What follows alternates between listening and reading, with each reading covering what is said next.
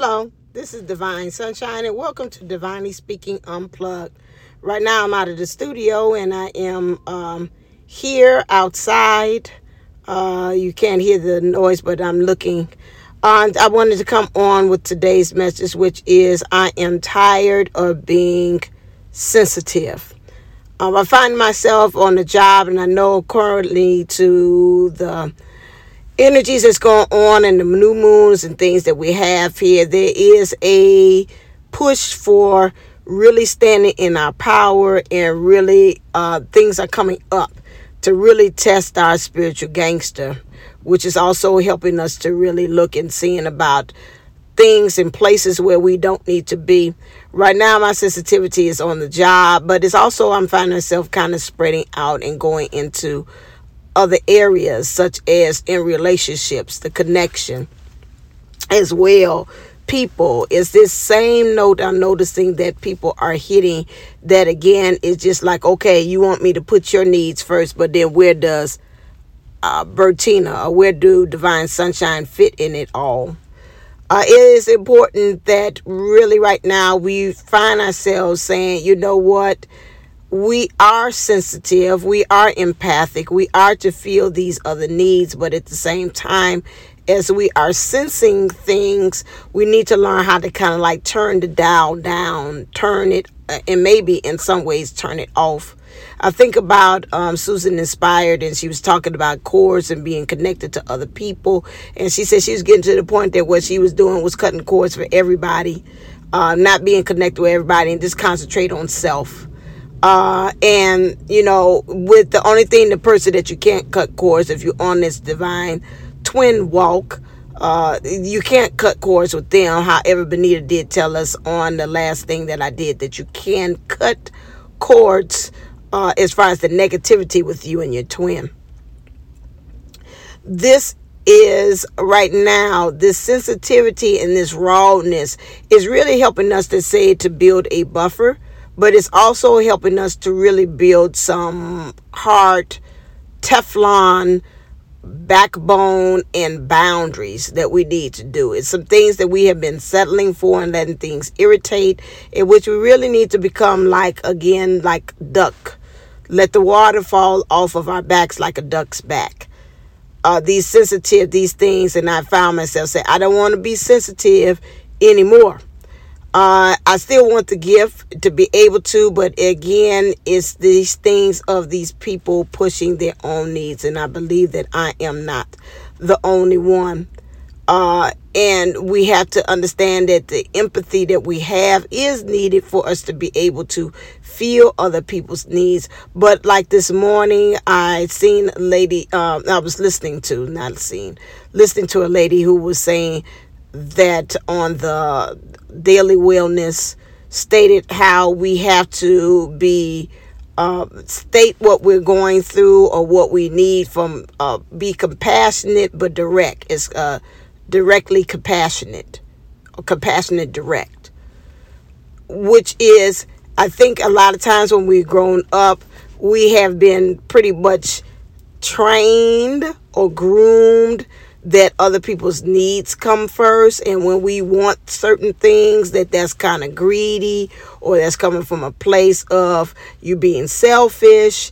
And society also puts on you, you know, it's the community, it's the needs of others. And then also on the walk of this twin flame thing too, we're being pushed also about it's others, it's the light work. We're doing this for others. We're doing this for our counterparts. We're doing it for the world because it needs us.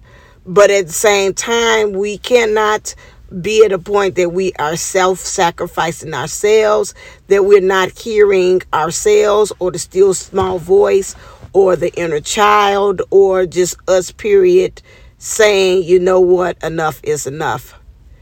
We have to also understand at this point that we are enough. And I think a lot of times when we get so super sensitive in other people's needs and hearing everybody's wants, and it becomes very in stereo, that we push back and we become very self-sacrificing to others. And it's not really self-soothing is temporarily kind of like squashing it, as we used to say, but not really actually dealing with it.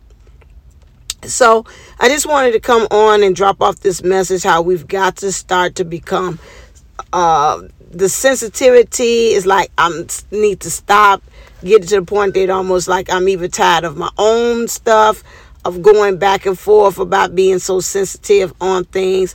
And really truly, it's not coming from, I know, another standpoint. Family members have said that too, you're so sensitive, but at the same time now I'm catching it and seeing it myself as well. And it's not at their standpoint, because a lot of times they saying that's kind of like a classic narcissistic or a person with personality disorder says that, because they want what they saying, they don't want you to really take it, what they saying, they want you to kind of give them a pass or forget what they saying when they know what they said was out of term. It's not that sensitive and dismissal thing. It's like a sensitive of just letting everything, just really getting it to the point that you feel raw. And it's like but at the same time, understanding that when you're sensitive like that, also in some ways look and see if that's a way in which you are being pushed to go to your next level, because maybe at that time or where you are right now, where you are is not where you're needed.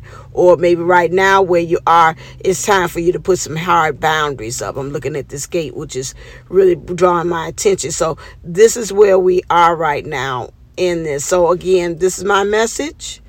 Thank you for coming by and stopping by and listening to it. Remember, I am hosting on the 1212 the Deadly Sins, 7 Deadly Sins for Twin Flames. Is with a twist and looking at aspect as far as how us as twin flames, or being divine, or just really being spiritual, are stopping our own hustle and flow in order to go to the next level because of these 7 transgressions that we have.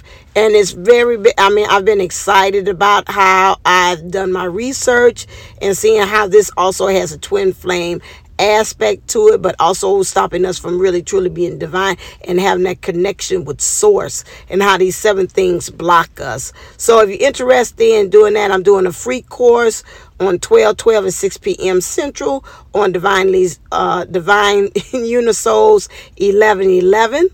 And that is the intro to the course, so you can know that I'm also offering a 7 class course sessions, in which we'll cover each of the 7 deadly sins with a spiritual twist, not a religious, but spiritual, not that damnation, hell nation about it as well. So it's $77 until 12/12, and then after 12/12 it'll be $124 for the course, and then in the middle of the course I've been instructed it'll be $147, but when the course is over with it will be $222.